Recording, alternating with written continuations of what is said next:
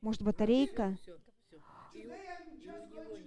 А, я забыла включить.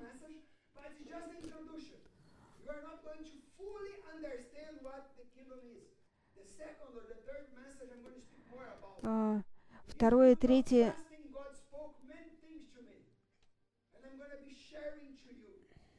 Как так? Это сообщение или библейские сообщения, это не о религии.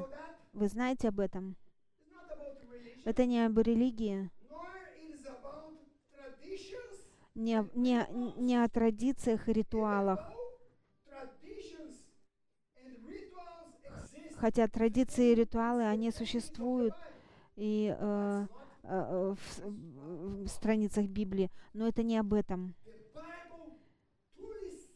Библия централизуется на царе Иисусе.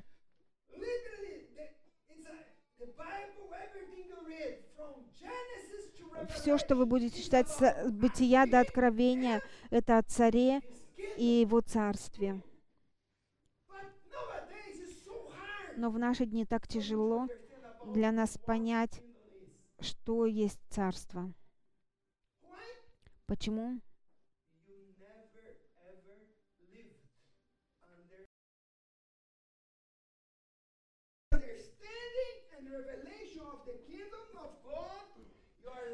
Батарея была съедена. Батареи не было.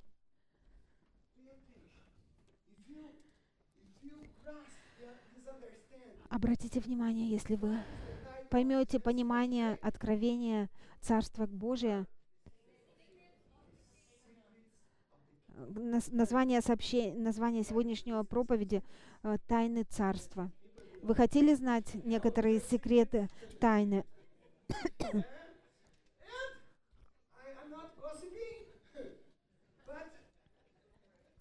Я не сплетничаю, но я вам скажу сегодня какие-то тайны. И Дух Святой нашептал мне, и я поделюсь с вами.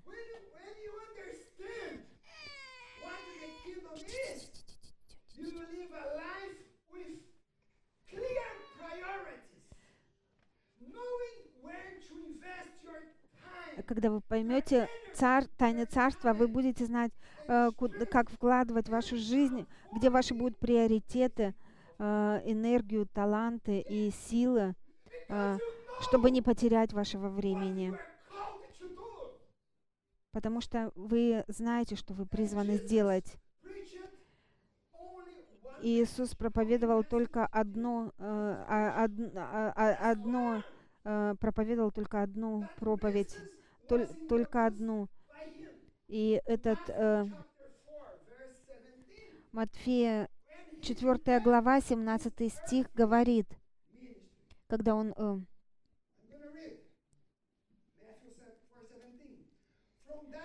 с того времени Иисус начал проповедовать и говорить: «Покайтесь, ибо приблизилось Царство Небесное».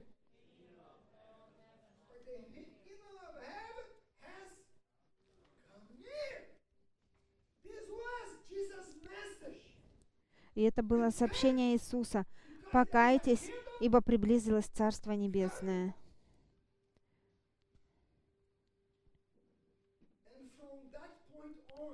И с этого времени, когда Он начал свое служение, Иисус, Он начал проповедовать только одно сообщение.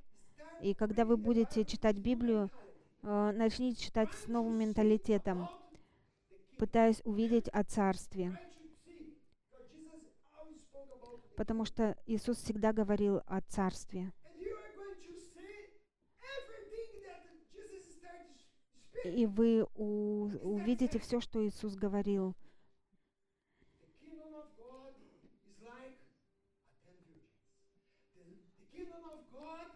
Царство Небесное, как сокровище, спрятанное на поле. Царство Божие, как человек, который поехал в путешествие. Царство Небесное, как сеятель, фермер, который посеял семя. И когда мы молитесь, мы молимся: да придет Царствие Твое на земле, да будет Царствие Твое на земле, как на небе. И как мы можем увидеть, Иисус проповедовал только одно сообщение, и это сообщение было о Царстве. Не религия. Религия — это то, что следует, кто-то следует, но нам нужно понять о Царстве. И многие люди, они понимают о царстве, о религии, они знают, как молиться, они знают, как искать Бога, они знают, как делать что-то, но они не думают о царстве.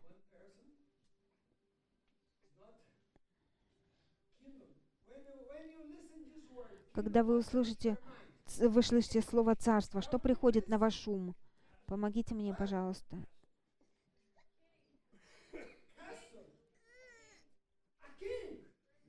Царь, замок, правительство, нация. Если я говорю о царстве,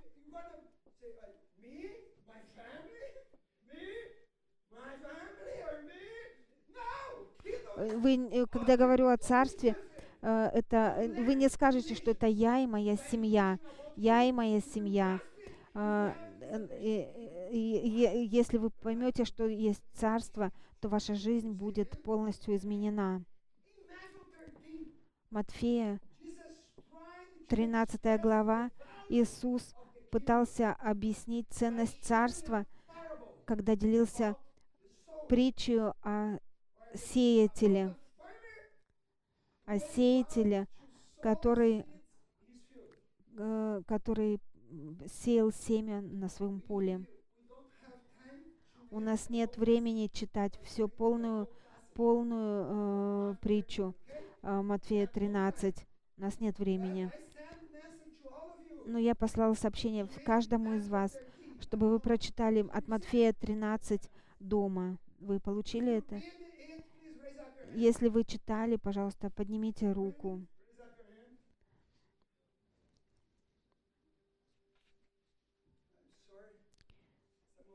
Я извиняюсь, но некоторые из вас не читали. Вы потеряли хорошую возможность.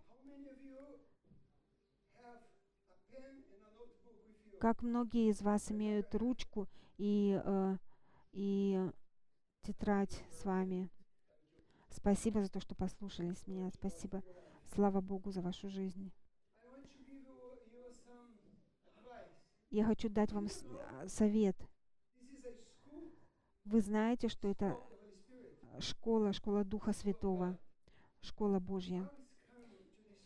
Приходите всегда сюда учиться. И всегда приносите ручку и блокнот и записывайте. Вы приняли этот вызов? Можете сказать аминь? И, пожалуйста, сделайте записи.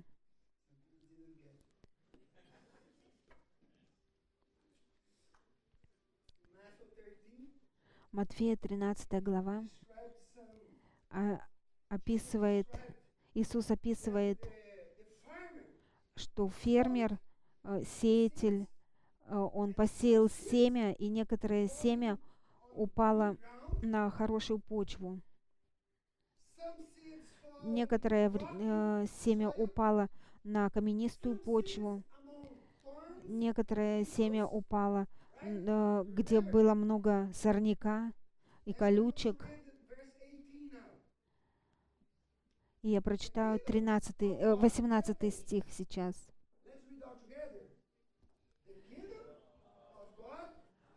Царство Божие подобно фермеру, который пошел сеять семя.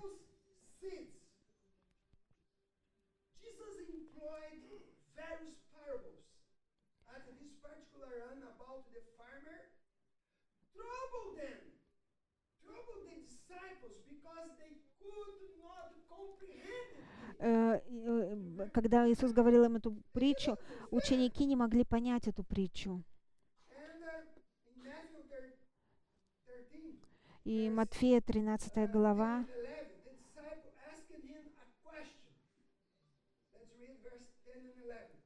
10 и 11 стих. Давайте прочитаем Матфея 13 глава, 10-11 стих. «И приступившие ученики сказали ему: для чего притчами говоришь им?»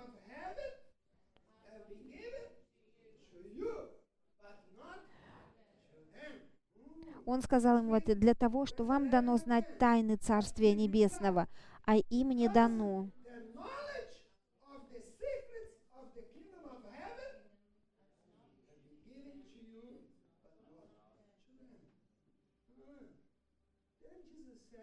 И Иисус сказал, что Царство Небесное имеет тайны. Иисус так сказал. И сегодня я поделюсь с вами тайны Царства Небесного. В 12 стихе Иисус продолжает: «Ибо кто имеет, тому дано будет, и приумножится, а кто не имеет, у того отнимется и то, что имеет».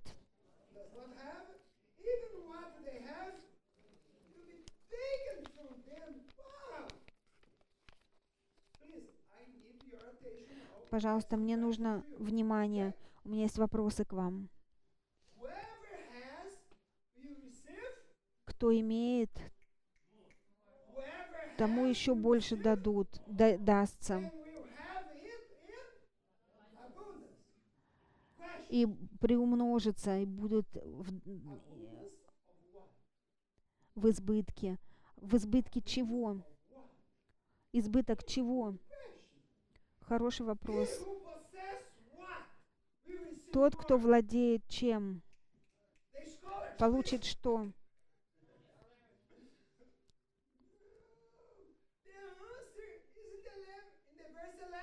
И ответ в 11 стихе, который мы читали.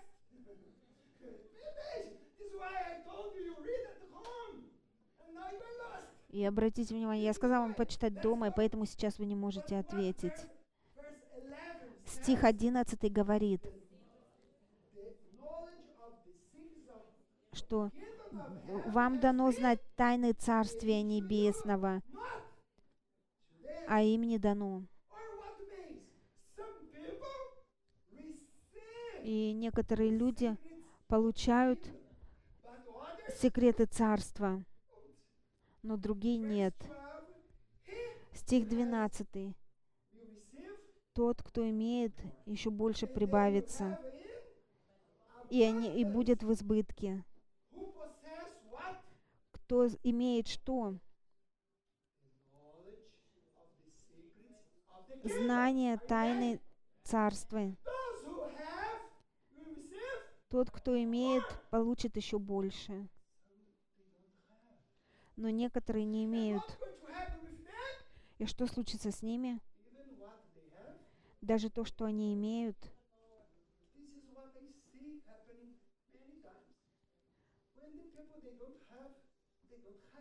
многие люди, если они не имеют, они не имеют.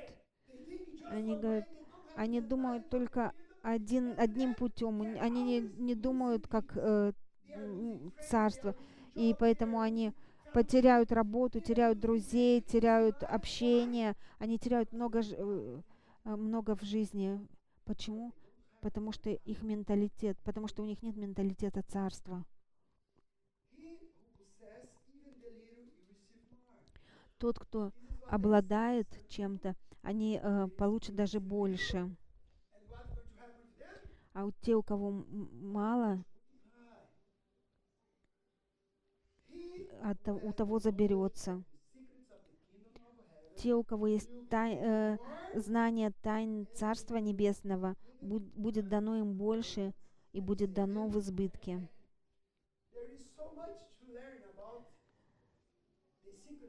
И очень много выучить о тайнах Царства.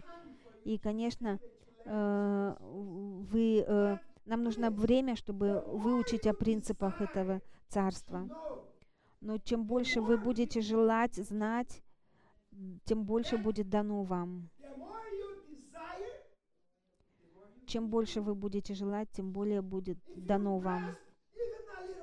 Если вы поймете даже немножко, Он даст вам больше. Если вы получите больше, вы получите еще больше. Некоторые люди останавливаются, и они не растут. Но когда вы открыты, чтобы получить и слушаете,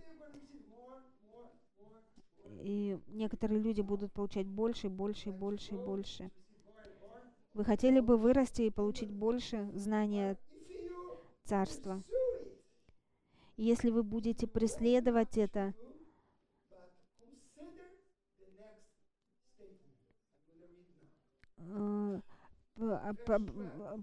подумайте над следующим, что я вам прочитаю. Матфея 13:12.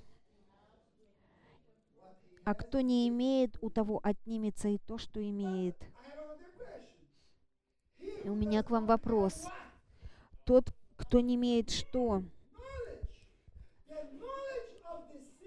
Знание тайн Царства. Это означает, если вы не желаете знать это, Бог не будет открывать это вам.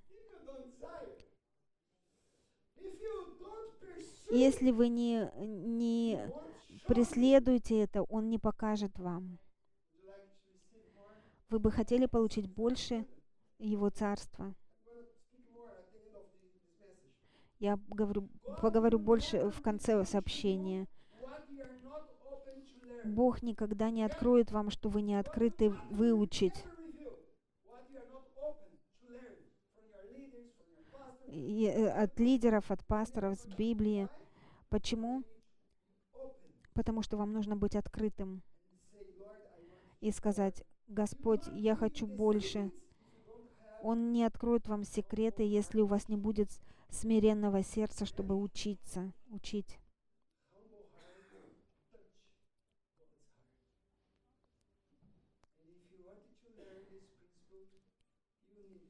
Если вы хотите выучить эти принципы, вам нужно смирить себя, как пастор.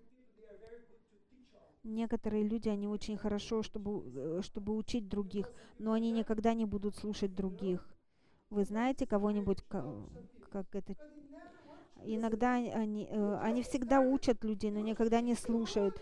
Они не останавливаются в учении вас.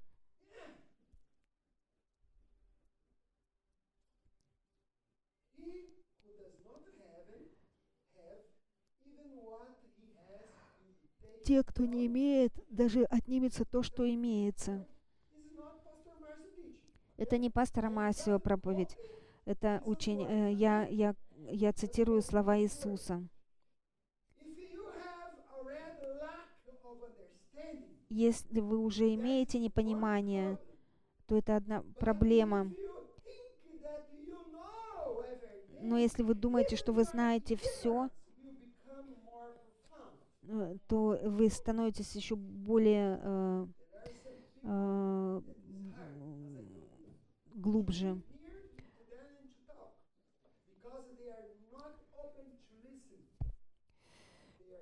Некоторые люди, они не открыты слушать, они просто хотят учить, что они знают. И я говорил многим людям, что иногда я учусь у детей. Иногда дети учат очень много. Взрослые тоже могут учить, я слушаю, но я больше учусь маленьких детей. Несколько минут назад 3-4 года ко мне подошел ребенок и сказал мне что-то чудесное, как маленькие дети. И Иисус сказал, что если вы не станете как дети, вы не войдете в Царство Божие. Иисус сказал им. Вот почему Иисус говорил притчами. Вы думали об этом, почему Иисус говорил притчами? Иногда трудно понять, не так ли? Иногда вы читаете Библию и думаете, что это означает. И ученики Иисуса тоже сказали: Иисус, можешь объяснить нам? Мы не поняли. Давайте прочитаем стих сейчас.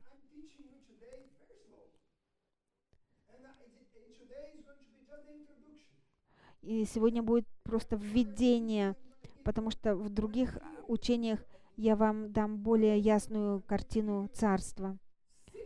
Но я сегодня вам скажу эти секреты. Если вы поймете их, я могу гарантировать вас, ваша жизнь будет изменена. И вы поймете это в конце. Почему? Матфея 13:16. Ваши же блаженны очи, что видят, и уши ваши, что слышат.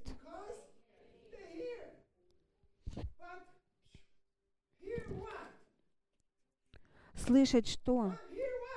Слышать что? Тайны Царства.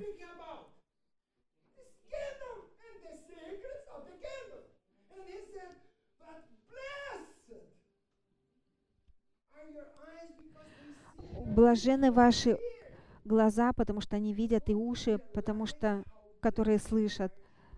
И вы не понимаете, как благословенны вы есть, когда кто-нибудь учит вас тайнам Царства. Вы так благословенны, потому что вы получаете учение Иисуса. И Иисус сказал: благословенны уши, которые слышат. Вы благословены сегодня. Аллилуйя. Подготовьтесь, потому что Бог будет говорить с вами больше сегодня. И какие тайны Он сказал, что вы услышите и будете благословенны. Секреты Царства. Аллилуйя. Иисус сказал: ваши глаза возрадуются, потому что вы поняли этот стих. Вы будете радоваться, видеть и слышать учение Иисуса. И следующий стих он поясняет. 13 глава Матфея, 17 стих. «Ибо истинно говорю вам, что многие пророки и праведники желали видеть, что вы видите, и не видели, и слышать, что вы слышите, и не слышали».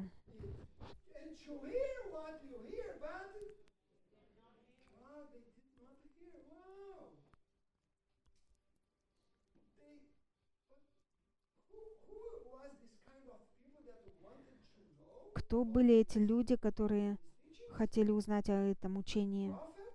Пророки и праведные люди. О чем Иисус говорил? Что есть люди, которые знают много вещей.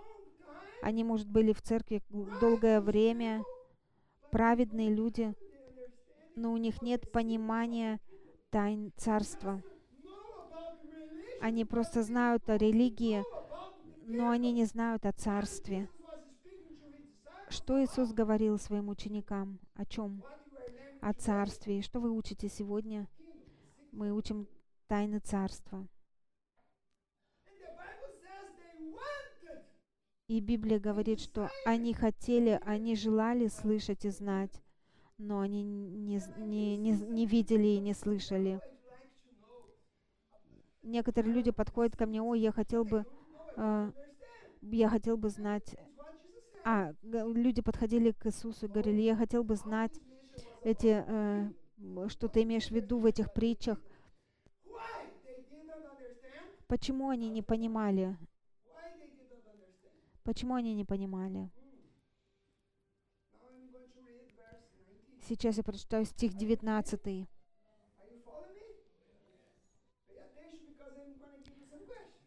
Обратите внимание, что я учу, потому что я буду задавать вопросы.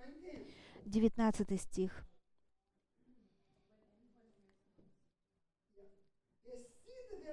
«Ко всякому слушающему слово о царстве и неразумеющему приходит лукавый и похищает посеянное из сердца его». Вот кого означает посеянное при дороге.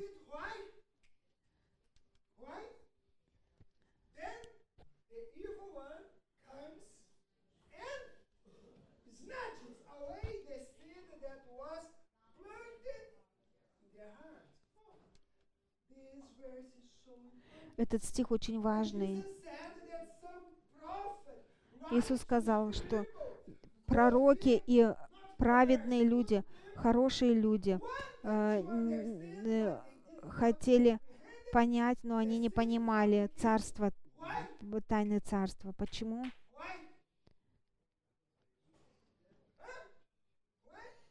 Почему? Обратите внимание, Иисус сказал, сатана сам приходит и похищает то, что было посеяно.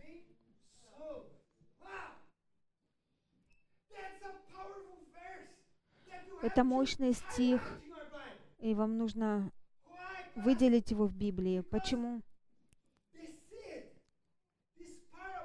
Потому что это семя. О чем эта притча? О фермере, о сеятеле,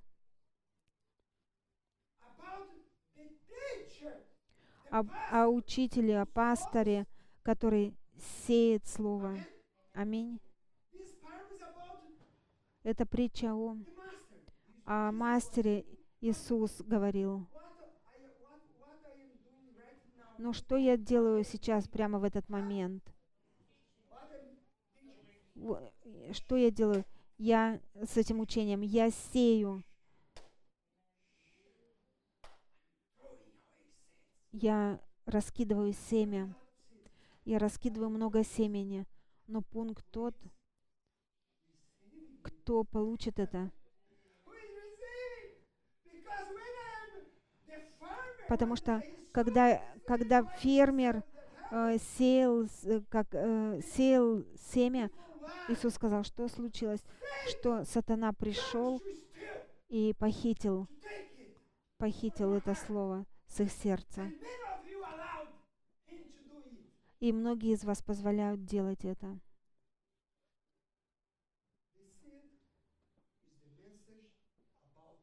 Семя — это сообщение, это проповедь о Царстве.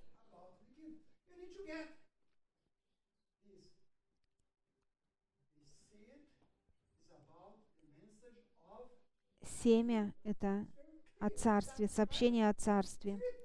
Это очень ясно написано. И многие из вас никогда не выучили это и никогда не получили. Притча говорит, что всегда, когда вы слышите сообщение о Царстве, и в 20 стихе Иисус сказал,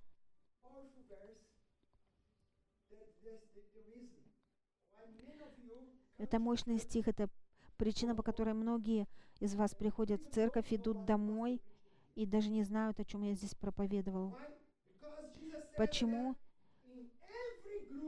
Потому что Иисус сказал, что в каждой группе 4 типа людей. В каждой группе 4 типа людей.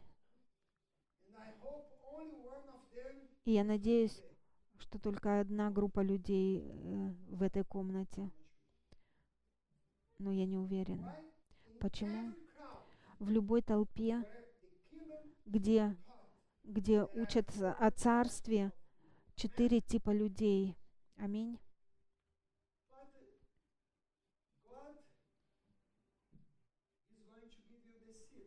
Но Бог даст вам семя, но вы решаете о том, какая почва у вас будет. Или какой вид людей у вас будет. Это вы решаете, это не Бог решает. И я надеюсь, что вы определите, какой из почвы вы являетесь сегодня.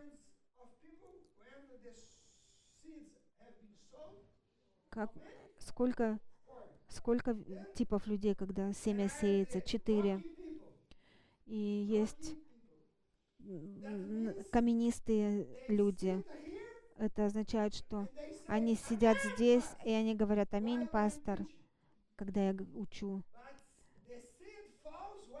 Но семя падает на камни, и они уходят без понимания всего. Они сидят, слушают и уходят, и ничего не помнят.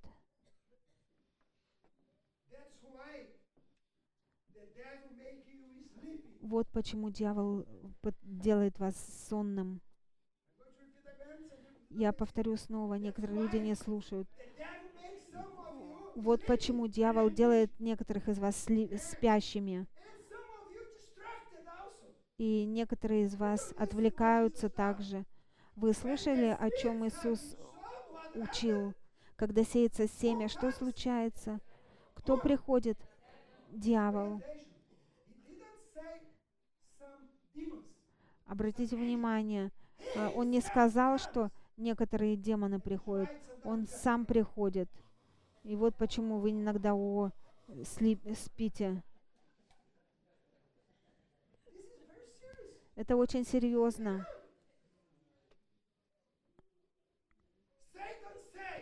Сатана говорит, пастор Марсио учит, я сделаю так, чтобы они не слышали. И вы засыпаете. Я иногда даже слышу, когда люди храпят. Да, я был на одном молитвенном собрании, и мы молились, и внезапно, когда мы остановились, мы услышали храп.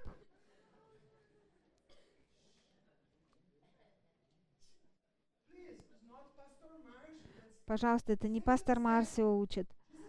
Сатана сказал, Иисус сказал, что когда... Как многие из вас, когда идут в кино, и в середине фильма вы выходите и идете в туалет. Как многие делают это? Но я никогда не видел людей, ходящих в кино, когда я был там. Но когда вы приходите в церковь, если у вас какие-то проблемы, вы идете в туалет. Они всегда жаждут.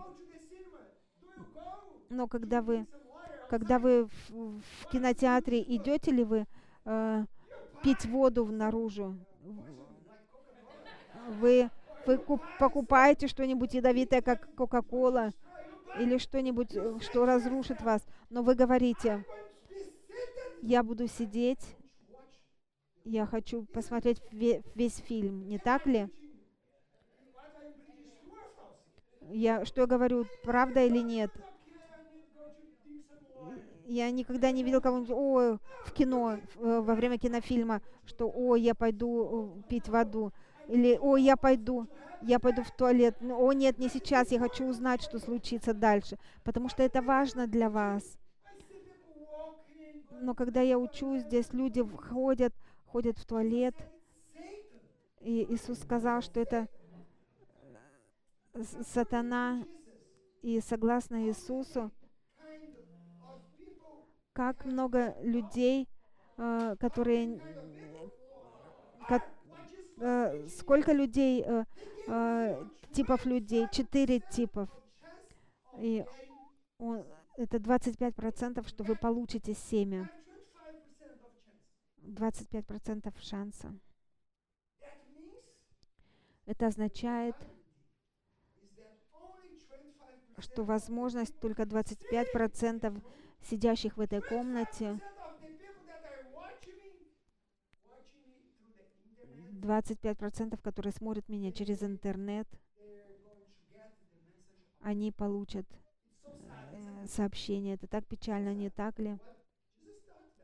Но это то, что Иисус говорил.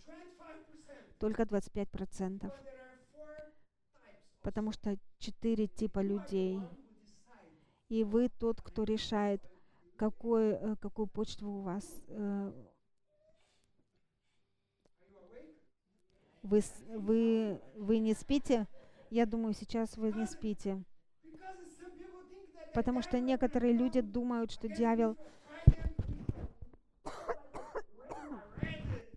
дьявол придет с хвостом и на копытах, с вилами и будет разрушать вас.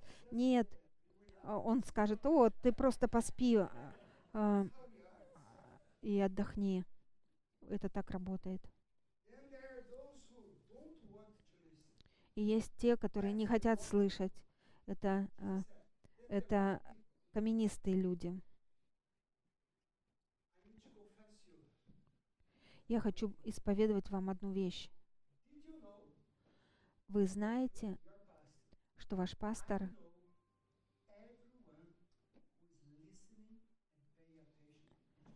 я знаю каждого, кто слушает и обращает внимание на слово.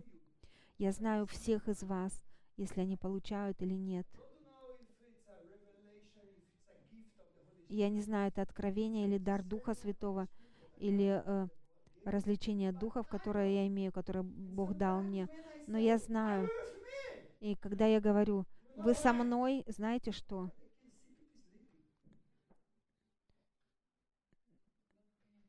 Потому что люди, они сидят, но не обращают внимания. И есть другой вид людей, где почва неглубокая.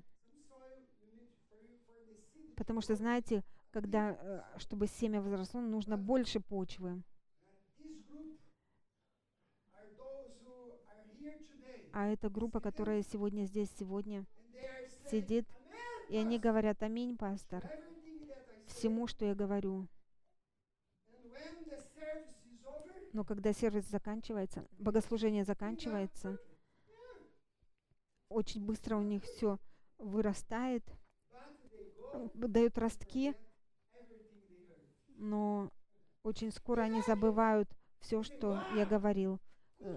И они говорят: «О, хорошо, им нравится, что проповедую». Это начинает расти.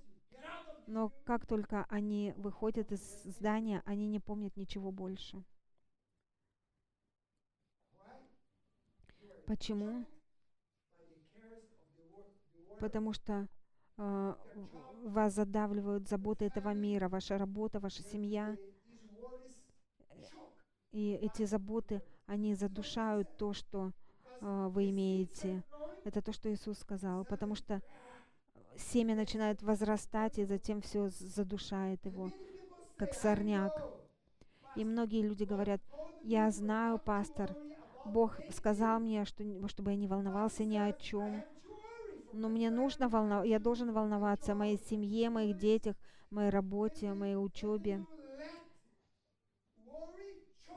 И вы позволяете заботам душить то, что у вас есть. Когда вы слушаете, у вас есть хорошая возможность сказать «Аминь».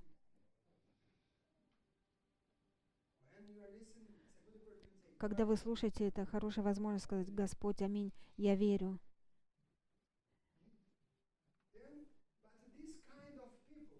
Но этот вид людей, которые соглашаются, но они не слушают, потому что они, когда выходят отсюда, они не помнят и не слушают, что они слышали. И Иисус учит о последней группе. И я надеюсь, что вы в этой группе.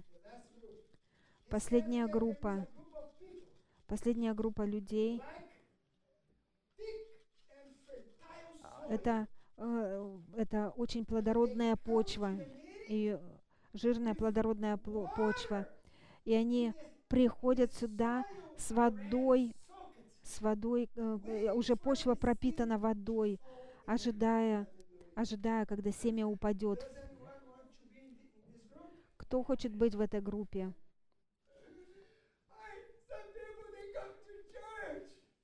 И у некоторых людей,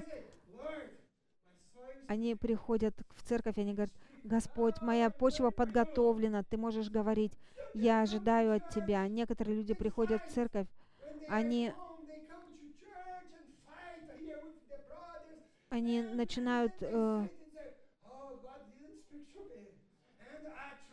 они ругаются со своими братьями и сестрами, и они потом сидят и говорят: «О, Бог, ты не говоришь ко мне». Но знаете почему? Потому что ваша почва такая жесткая. Когда вы приходите, говорите: «Бог, говори ко мне». Сегодня я пастор, я учу вас, но я помню, много лет назад я приходил в церковь, я помню, я говорил вам, что один день я ел рыбу, и кость попала в мое горло, и у меня была очень сильная боль, я не мог дышать как следует, потому что эта кость застряла в горле. И Фабиана сказала: «Марсио, мне кажется, тебе нужно идти в госпиталь».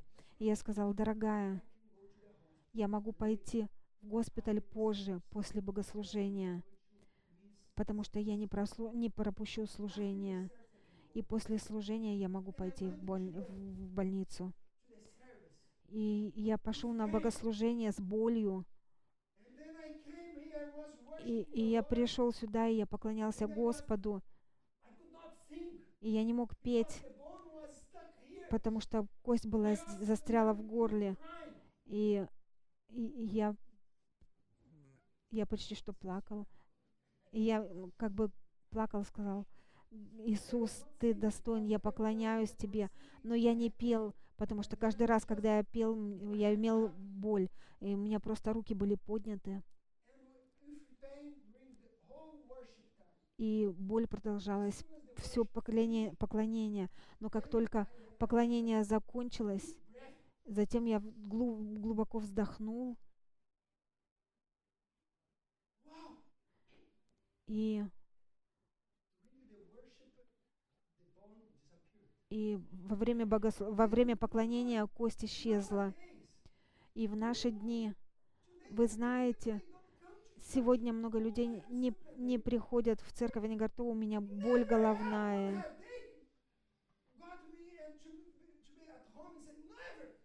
Ни одна головная боль не заставила меня сидеть дома. Вот почему вы не испытываете чудеса, потому что у вас нет видения Царства. Вы думаете о вашей жизни, вашем Царстве, вашей семье, ваших детях, о вас, о вас, о вас. Вот почему много людей не получают чудеса.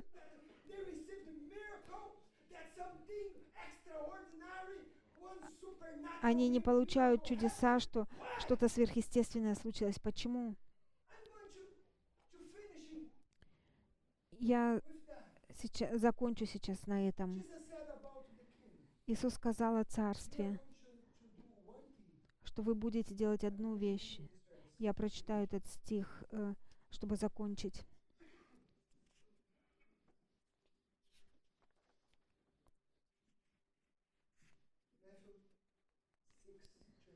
Матфея 6, 25.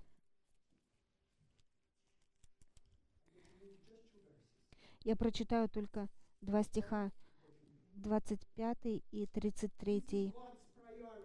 Это приоритет Бога. Это Божий приоритет.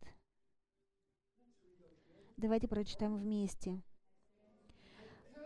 «Посему говорю вам, не заботьтесь для души вашей, что вам есть и что пить, не для тела вашего, во что одеться.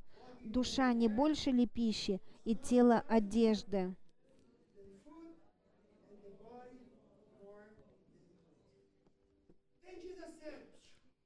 И Иисус сказал затем, Он говорит: перестаньте заботиться о вещах, даже о своей жизни,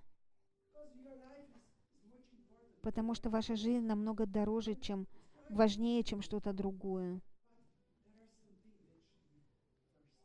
Но есть это правильно но есть что-то больше, чем это. Где вы будете жить, что вы будете есть, что вы будете носить. Не заботьтесь об этом, не волнуйтесь ни о чем. Но ищите одну вещь, делайте одну вещь. Стих 33. «Ищите же прежде Царство Божие и правды Его, и это все приложится вам».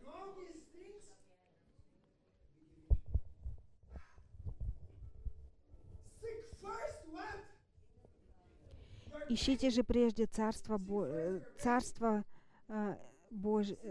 Божие и Его правды.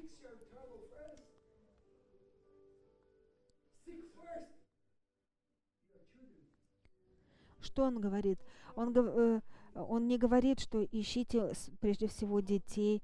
Знаете, я люблю своих детей, но если я не буду искать Господа прежде всего, они не будут защищены, потому что вся защита для моих детей исходит от Господа. Я не могу защитить своего ребенка. Я не могу защитить их. Может, вы говорите, что мне нужно зарабатывать деньги, я должен волноваться, что мне нужно содержать семью. Да, я знаю, но если вы будете искать Царство, прежде всего, вы будете увидеть чудеса. Почему многие не в церкви сегодня? Потому что Бог на третьем или на четвертом месте. Он больше не на первом месте. Ищите же прежде всего Царство Божие.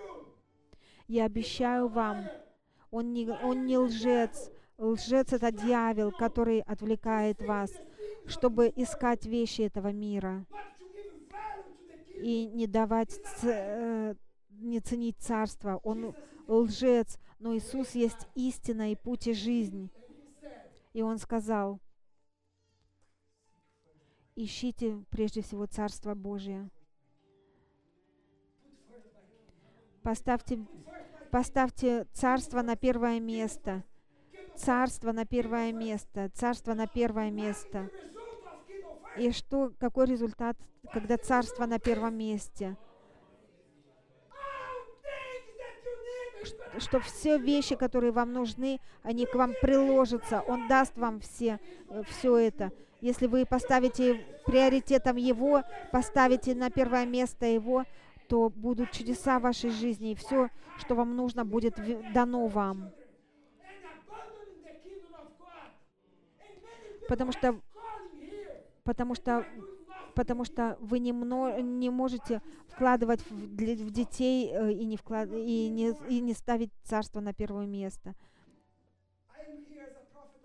Я здесь как пророк Божий. Если ваша жизнь будет уничтожена, если вы будете делать то, что вы делаете, не слушаясь, потому что это слова Иисуса. Что я думаю, это не имеет значения, но я доверяю своему мастеру, я доверяю Иисусу. Вот почему иногда тяжело,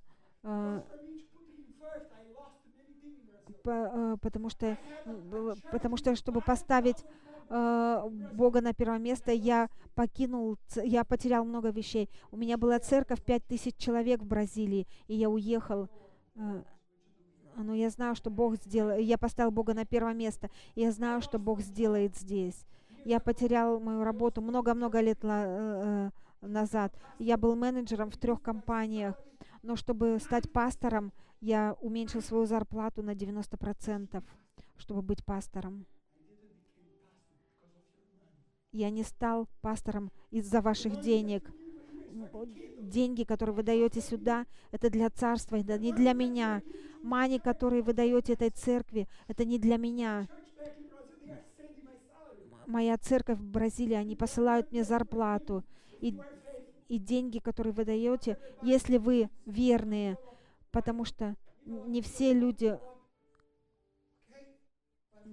потому что не все верные, но если вы верны, вы даете Царству. Давайте встанем, пожалуйста.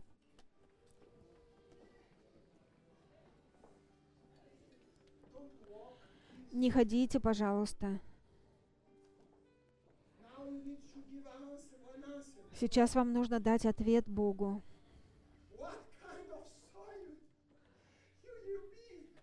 Какой почвой вы будете? Пожалуйста, не будьте каменистой почвой. Это будет печально для вашего будущего. Вы можете сказать: Господь, Ты можешь прийти ко мне.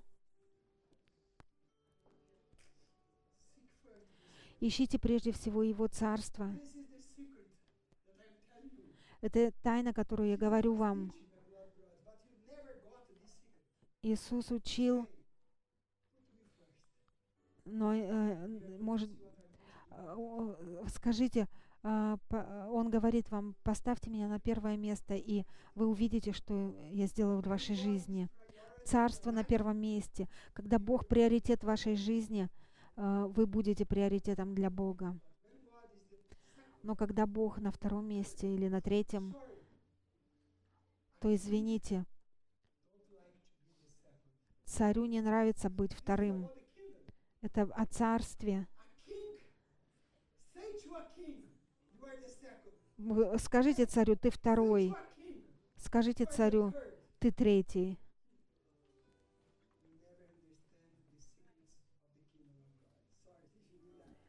Если так, то вы никогда не поймете тайны Царства Божия. Вы поняли сообщение сегодня? Это вступление, в следующий раз будет лучше.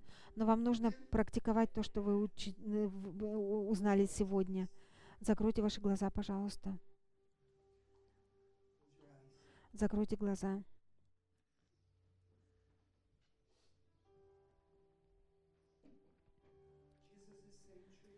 Иисус говорит вам сегодня,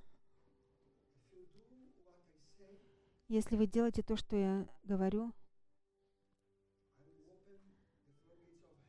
я открою врата небесные в вашей жизни. Вы будете искать меня, и я дам все в вашу жизнь. Добавлю в вашу жизнь все. Вы ищете, а Он добавляет. Если вы будете искать Его первым, то Он откроет двери для вас. Пожалуйста, молитесь прямо сейчас. Может быть, ваша молитва должна быть: «Господь, прости меня, потому что Твое царство не на первом месте». Может быть, ваша молитва должна быть: «Господь, я никогда не понимал, что царство есть. Прости меня». Молитесь сейчас и просите: «Господь, прости меня». И вы не поймете, каково ваше царство, что я понял, каково Твое царство. Приоритет — это Он на первом месте. Ищите царство и царя первым. Продолжайте молиться.